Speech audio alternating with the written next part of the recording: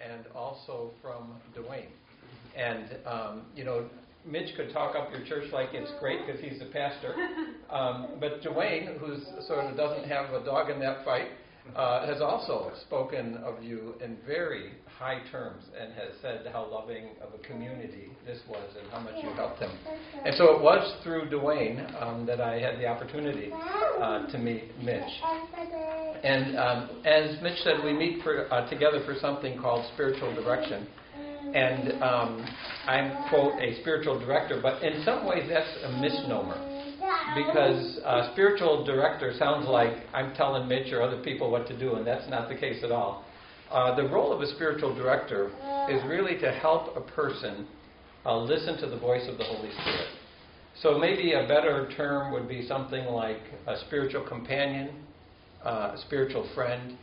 And so really it's just helping to encourage and to see where a person is experiencing the life of Jesus in a way that's life-giving, and then maybe some ways that are challenges in a person's life and what God might be saying through each of those experiences. I really got into spiritual direction out of desperation. I've been in ministry for about 40 years. I'm a retired pastor with the Evangelical Free Church. I served 3 churches in the 40 years. 2 were in Chicago, and 1 was in Springfield, Illinois, our state capital here. My wife and I always wanted to retire someplace warm, but we have grandchildren, and our grandchildren are in southern Wisconsin, and so grandchildren really trumped the weather, and we're just enjoying our grandchildren a great deal. We've been up there about 5 years. And I have 3 grandchildren, a young man who's becoming a young man. Lincoln is 15 years old, and he used to be a legend in his own mind, but now he seems to be maturing, which I'm very pleased to see. And then I also have 2 granddaughters that are twins, and they're about 12 years old. So back to the spiritual direction thing. I really faced a crisis in ministry after about 10 years in. I mean, it was probably the worst season of my life that I can ever recall. And I was fortunate enough to find a counselor who was very helpful. He was a former pastor. And after we were done counseling, I said, well, how do we maintain spiritual and emotional health and well-being? And this was years ago, probably like 30 years ago. He mentioned something called spiritual direction. I'd never heard of it before, and most evangelicals had not heard of it at that time. Now it's becoming much more popular, for which I am very pleased, because for me it was a lifeline. When I moved from Springfield back to Chicago, I made a commitment to myself and to the Lord that I wouldn't do ministry alone, but rather I would make sure that I saw a spiritual director every month. And so it's just something that has helped me a great deal, and I feel privileged to be able to pass that along to others. As Mitch said, we're going to go through and try to summarize the Sermon on the Mount by Jesus. But before we do, I do want to wish you all Happy New Year. Now, you might think I'm a little bit confused, but actually today is the beginning of the Christian year. The secular world marks time where New Year's Day begins the year. In the Christian calendar, Advent, the first day of Advent, which, as Mitch said, is today, is really the beginning of the Christian year. And when we think of Advent, really, we think of a season of waiting. And I don't know about you, but sometimes waiting for me is kind of difficult. And I have learned that there are 2 ways that you can wait. Think of waiting for a train. If the train is late maybe, or you're waiting and you're eager to go somewhere, you can wait and keep looking at your watch and tap your foot and be very anxious and, is this train ever going to get here? Or you can wait in expectation and say, this train is going to get me to the place that I've been longing to go for a long time, and I just can't wait till it gets here. And really, that's what Advent is about. And when we think of Advent, we're really thinking in three different categories. We're thinking of waiting for the celebration of the birth of Jesus. That's a wonderful event, and it's such a grand event that it's appropriate that it marks the beginning of the year. And as we wait for the celebration, we think of people who waited for millennia until the coming of Jesus, and until waiting for the King to finally show up and arrive. But we also, as believers today, wait for the second coming of Jesus. You know, the Bible says just as Jesus came physically the first time, he will come again. And I don't know about you, but as I look around, our world needs Jesus. We live in a politically polarized culture, a culture that sort of drifts and people are for themselves by and large. And so I just long for Jesus to come back again and to make everything right. You know, you think of the injustice of the world and the people who suffer, and Jesus is going to turn all of that around. Incidentally, I don't know where you are politically, but the next election will not save us. Just as the last election did not save us, nor did the one before that save us. We're really looking to be saved by Jesus. And then lastly, we wait as believers for the manifest presence of Jesus. Jesus is with us all the time. He's always here. He's here right now. But there's something in life to experience his manifest presence when Jesus makes himself known and he appears in real ways that we can sense him. And, you know, sometimes it's experiences that cross over and we just know that had to be from God. In fact, on the way down here today, I was listening to scripture on tape. And 3 times, I don't know how it happened, but I turned it off, and 3 times the same verse just kept coming up. And I thought, okay, God, I think I got it. I think you want to talk to me this morning. And so sometimes the presence of Christ, his manifest presence, just shows up.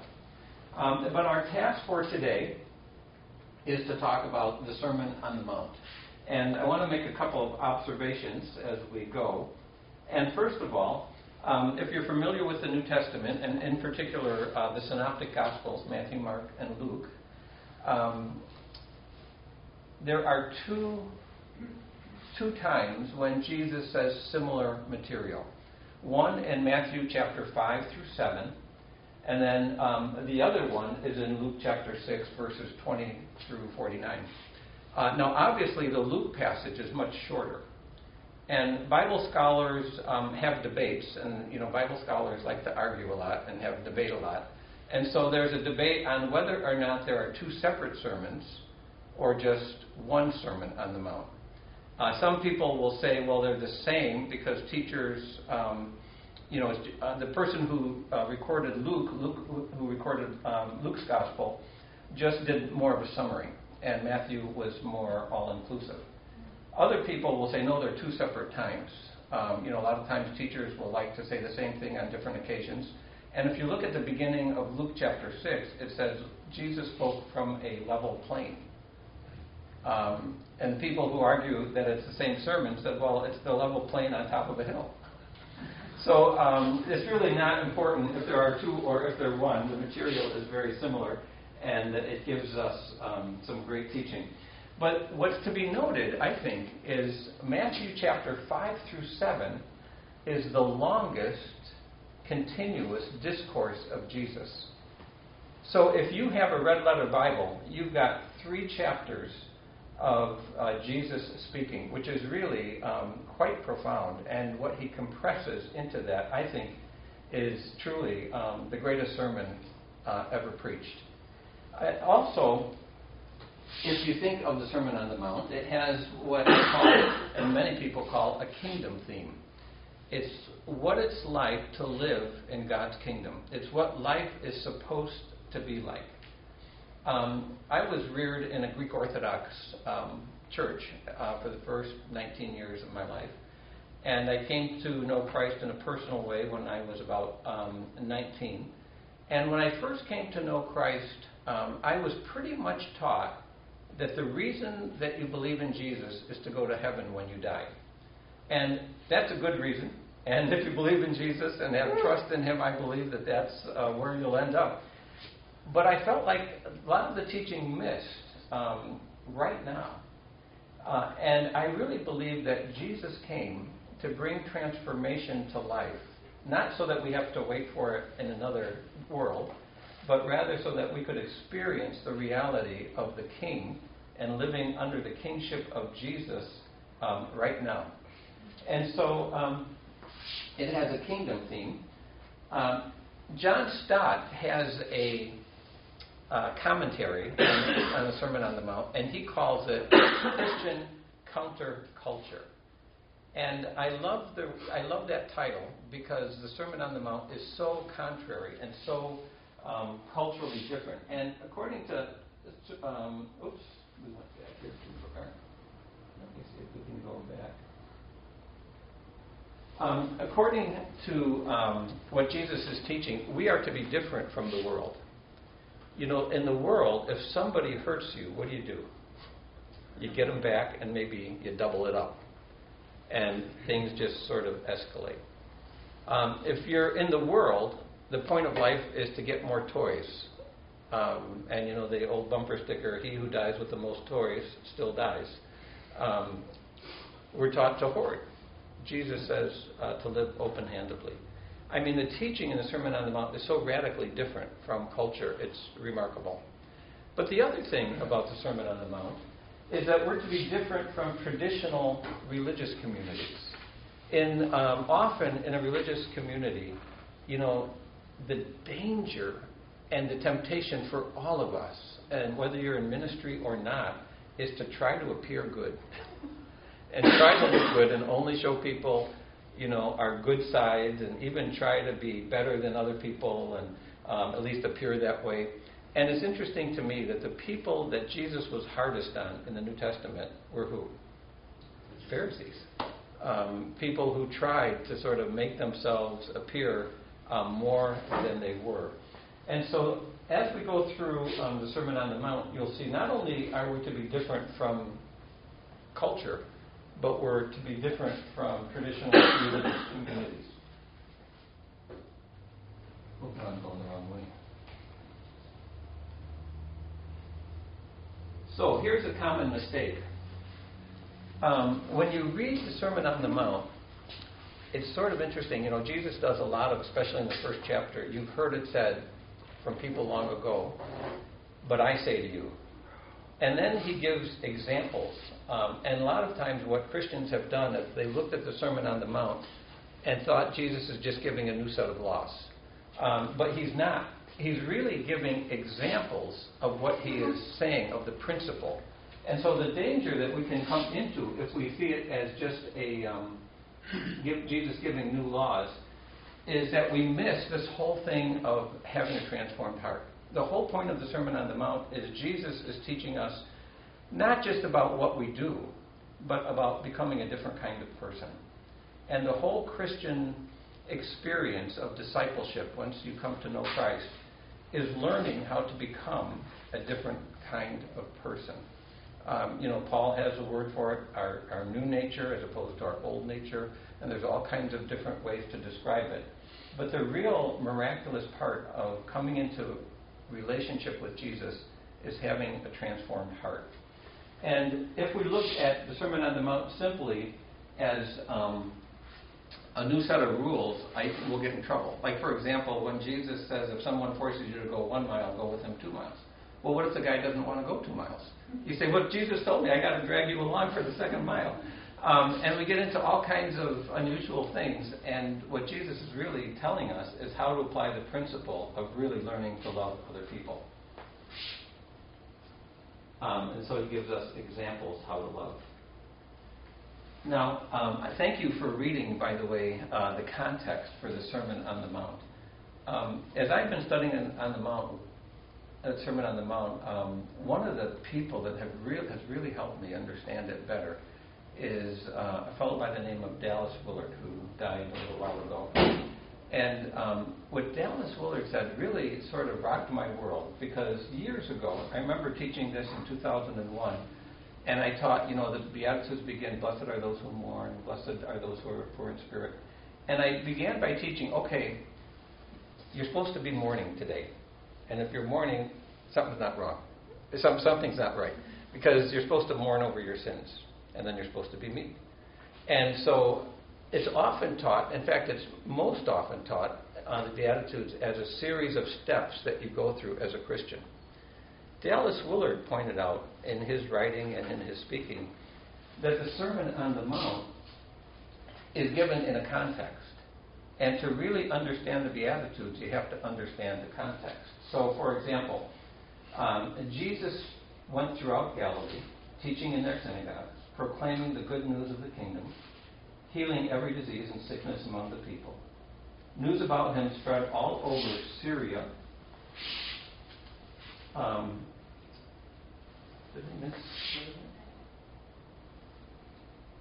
News about him spread all over Syria. There's a little part missing. And people brought to him, it comes at the end. I was thinking of the list of the regions. And people brought to him all who were ill with various diseases. Is anybody here sick today? Kind of fighting through some health concerns? Yeah? Yeah. And so, Jesus is speaking to people who were sick. People suffering various diseases, those suffering severe pain. I'm sure some of us have either physical or emotional pain. The demon-possessed, there are people that are oppressed, I believe, by wicked spirits. Those having seizures and the paralyzed, and he healed them.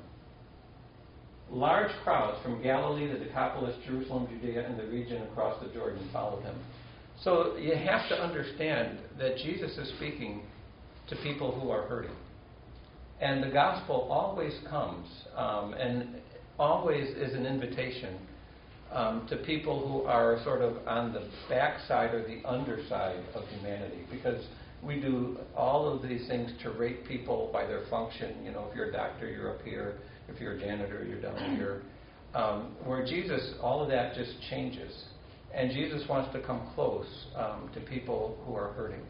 And I really also believe, and this is one of the reasons spiritual direction is important to me, is Jesus wants to take the broken parts of ourselves and the parts that we want to hide and bring them to the surface so that they can be healed.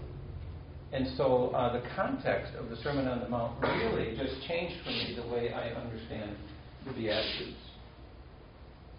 Really, the Beatitudes are talking about who can be blessed. And during the time of Jesus, after the Greek philosophers, people talk about how do you live the good life. And according to Jesus, that's what living in the kingdom really is. Conventional wisdom says if you're wealthy, if you're good looking, if you're healthy, you're blessed. If you're not wealthy, if you're not good looking, you're cursed. But Jesus challenges conventional wisdom, and he has biblical wisdom and says anyone who becomes part of God's kingdom can be blessed.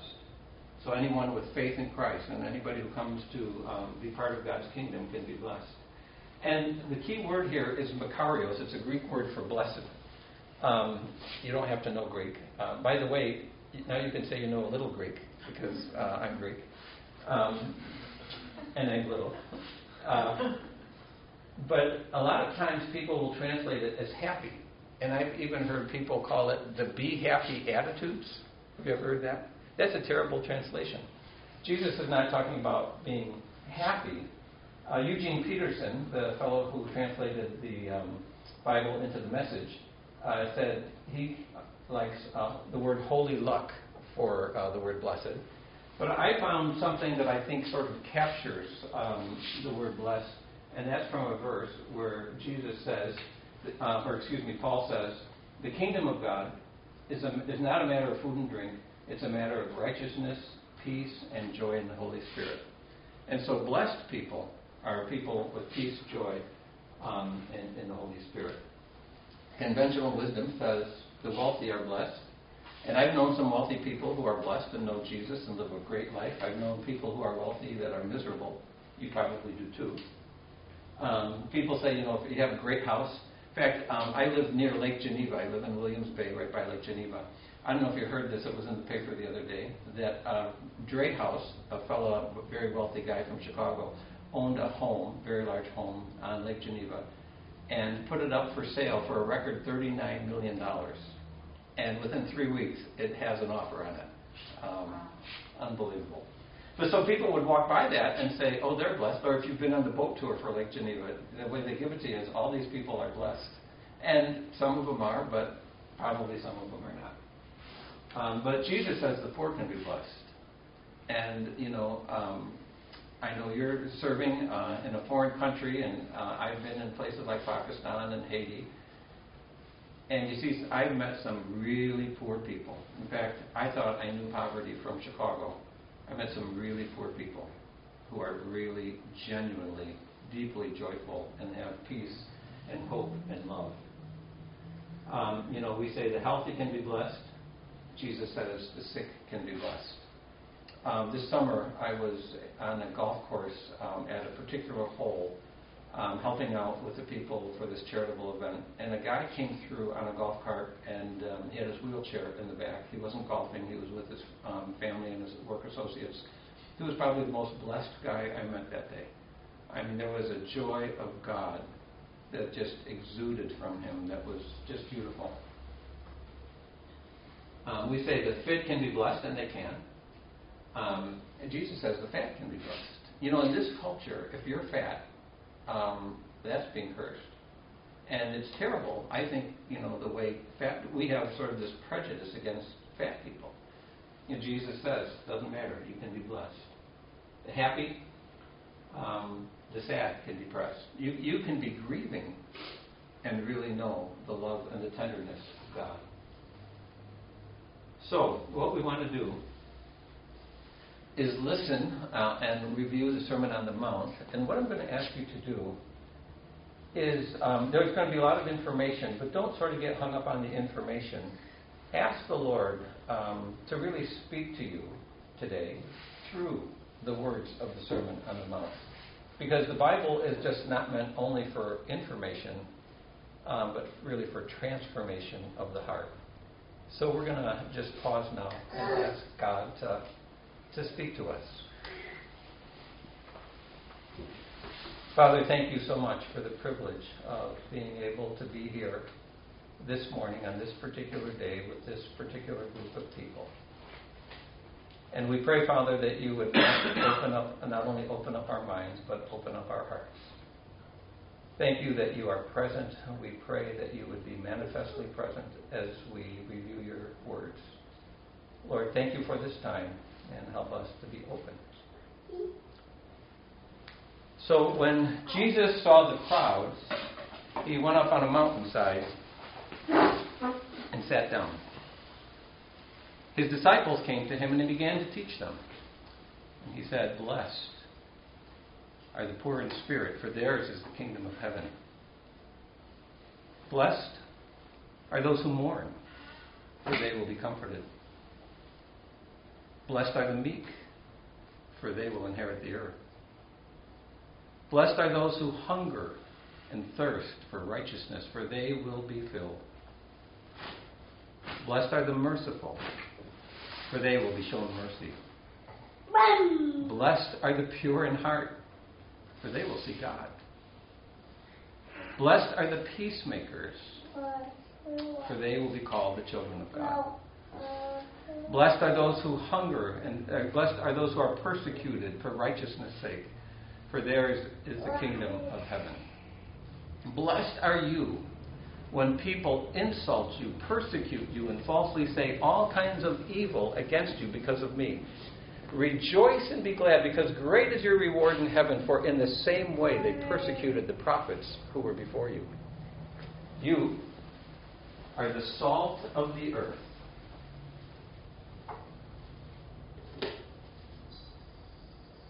If salt loses its saltiness, how can it be made salty again? It's no longer good for anything except to be thrown out and trampled underfoot. You're the light of the world. A town built on a hill cannot be hidden. Neither do people light a lamp and put it under a bowl. Instead, they put it on a stand, and it gives light to everyone in the house. In the same way, let your light shine before others, that they may see your good deeds and praise your Father in heaven. Do not think that I have come to abolish the law or the prophets. I have not come to abolish them, but rather to fulfill them. Truly, I tell you, until heaven and earth disappear, not the smallest letter, not the least stroke of a pen, will by any means disappear from the law until everything is accomplished. Therefore, anyone who sets aside one of the least of these commands will be called least in the kingdom of heaven. But whoever practices and teaches these commands will be called great in the kingdom of heaven. For I tell you, unless your righteousness surpass that of the Pharisees and the teachers of the law, you will certainly not enter the kingdom of heaven. You've heard it said to the people long ago, do not murder, and anyone who murders will be subject to judgment. But I tell you, anyone who is angry with his brother or his sister will be subject to judgment.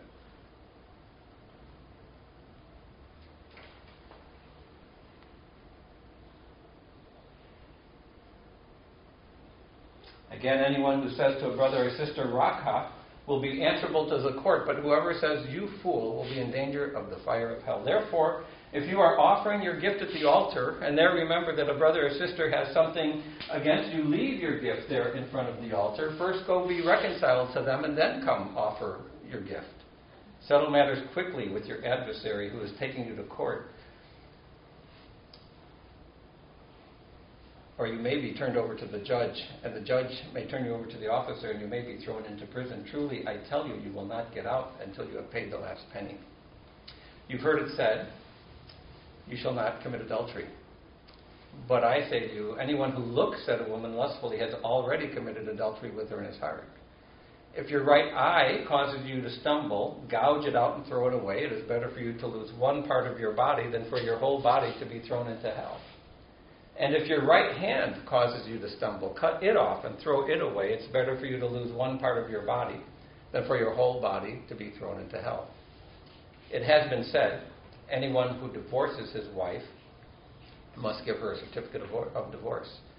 But I tell you, anyone who divorces his wife except for sexual immorality causes her to become a victim of adultery, and whoever marries a divorced woman commits adultery. Again, you've heard it said to the people long ago, do not break your oath, but fulfill to the Lord the vows you have made. But I say to you, do not swear an oath at all, either by heaven, for it is God's throne, or by earth, for it is his footstool, or by Jerusalem, for it is the city of the great king. And do not swear by your head, because you can't make one hair white or black. All you need to say is simply yes or no. Anything beyond that comes from the evil one. You've heard that it was said, eye for eye, tooth for tooth. But I tell you, do not resist an evil person. If someone strikes you on the right cheek, turn to them the other cheek also. If someone wants to sue you and take your shirt, hand over your coat as well. If someone forces you to go 1 mile, go with him 2 miles. Give to the one who asks, and do not turn away from the one who wants to borrow from you. You've heard it said, love your neighbor and hate your enemy. But I tell you, love your enemy and pray for those who persecute you, that you may be children of your Father in heaven. He causes the sun to rise on the evil and the good, and sends rain on the righteous and the unrighteous. If you love those who love you, what reward will you get? Do not even tax collectors do that? And if you greet only your own people, what are you doing more than others? Do not even pagans do that? Be perfect, therefore, as your Father in heaven is perfect.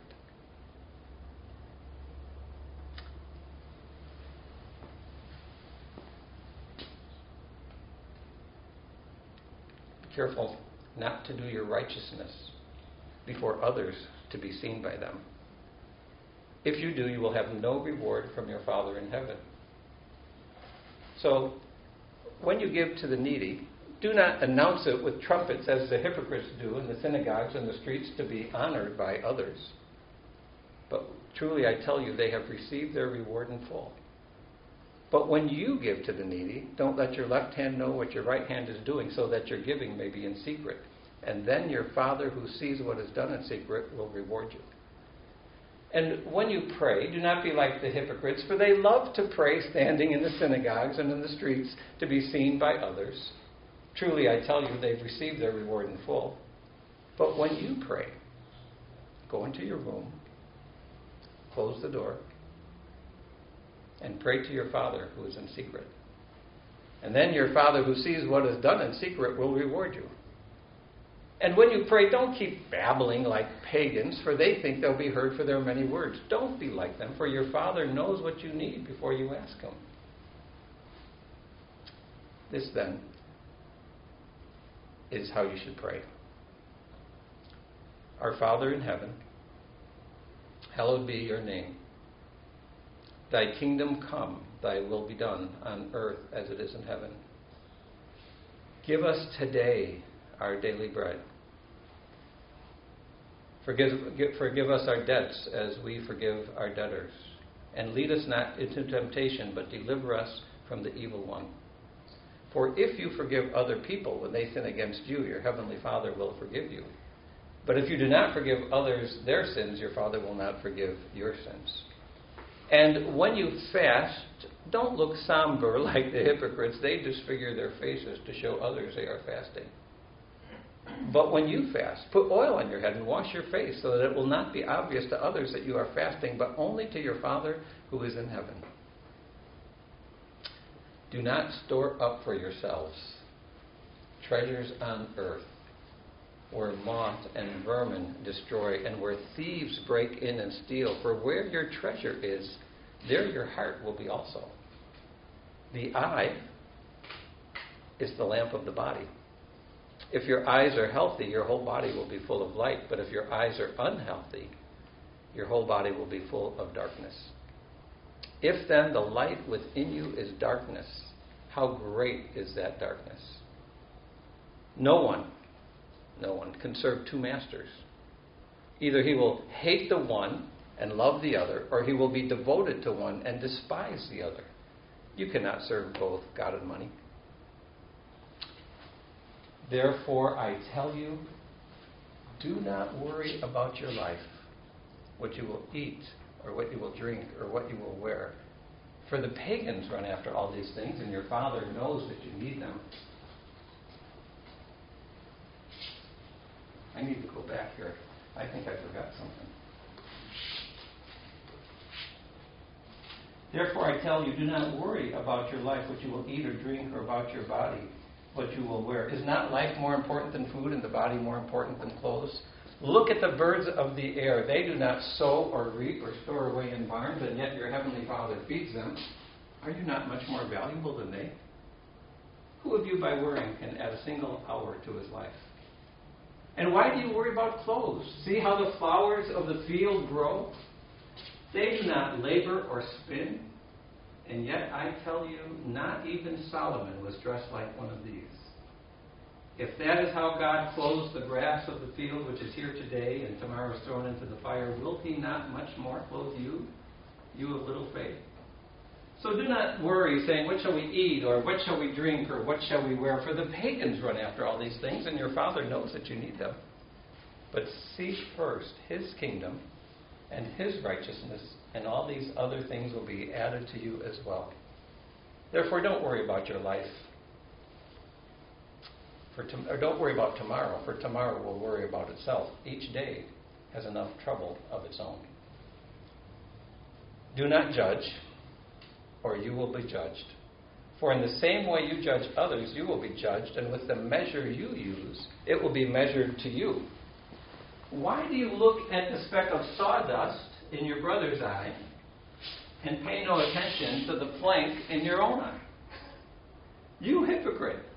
First take the plank out of your own eye, then you'll see clearly to remove the speck from your brother's eye. Don't give dogs what is sacred. Do not throw your pearls to pigs. If you do, they may trample them under their feet and then turn and tear you to pieces. Ask, and it will be given to you. Seek, and you'll find. Knock, and the door will be opened. For everyone who asks receives. He who seeks finds. And to him who knocks, the door will be opened. Which of you, if your son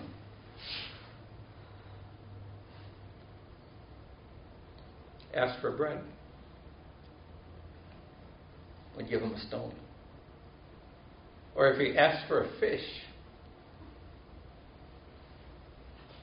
would give him a snake? If you then, though you are evil, know how to give good gifts to your children, will not your heavenly Father give good gifts to those who ask him? So in everything, do to others what you would have them do to you. For this sums up the law and the prophets. Enter through the narrow gate, for wide is the gate and broad is the road that leads to destruction, and many enter through it. But small is the gate and narrow the road that leads to life, and only a few find it. Watch out for false prophets. They come to you in sheep's clothing, but inwardly they are ferocious wolves. By their fruit you will recognize them. Do people pick grapes from thorn bushes or figs from thistles? Likewise, a good tree bears good fruit, and the bad tree bears bad fruit. A good tree cannot bear bad fruit, and a bad tree cannot bear good fruit. Every tree that does not bear good fruit is cut down and thrown into the fire. Thus, by their fruit you will recognize them. Not everyone who says to me, Lord, Lord, will enter the kingdom of heaven, but only those who do the will of my Father who is in heaven. Many will say to me on that day, Lord, Lord, did we not prophesy in your name, and in your name drive out demons, and in your name perform many miracles? And then I will tell them, I never knew you. Away from me, you evildoers. Therefore, everyone who hears my words and puts them into practice is like the wise man who built his house on a rock. The rains came down, the streams rose, and the winds blew and beat against that house, but it did not fall because it had its foundation on the rock. But everyone who hears these words of mine and does not put them into practice is like the foolish man who built his house on the sand.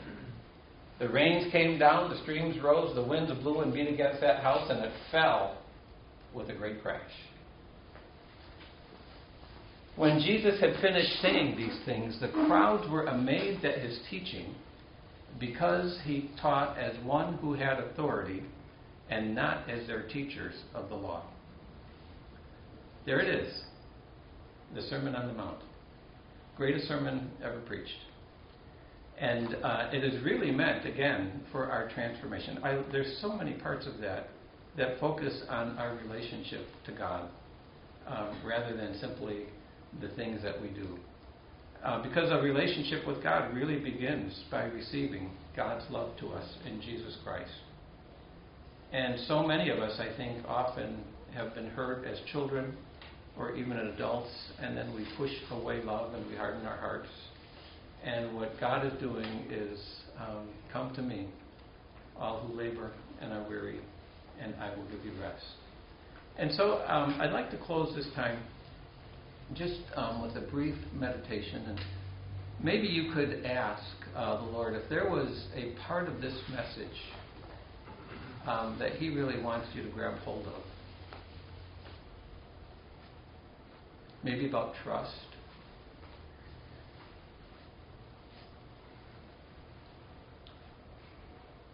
Maybe about generosity.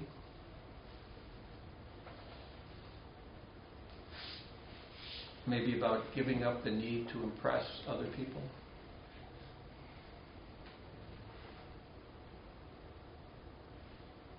Could be one of many things.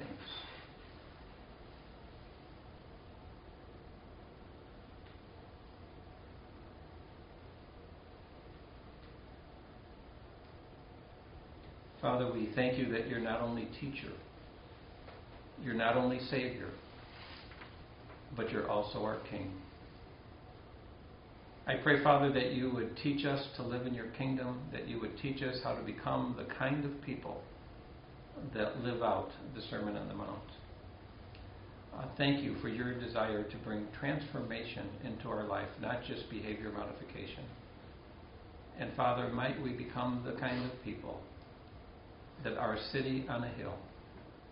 And I pray, Father, for this gathering of believers here, that as they continue to unite together to follow Jesus, that you would make them fruitful, that they would have great joy and delight in the Spirit of God, that the key metric would not be, numbers of people in chairs, but it would be transformed hearts. Thank you, Father, for this time, and I thank you for this gathering of believers. Amen.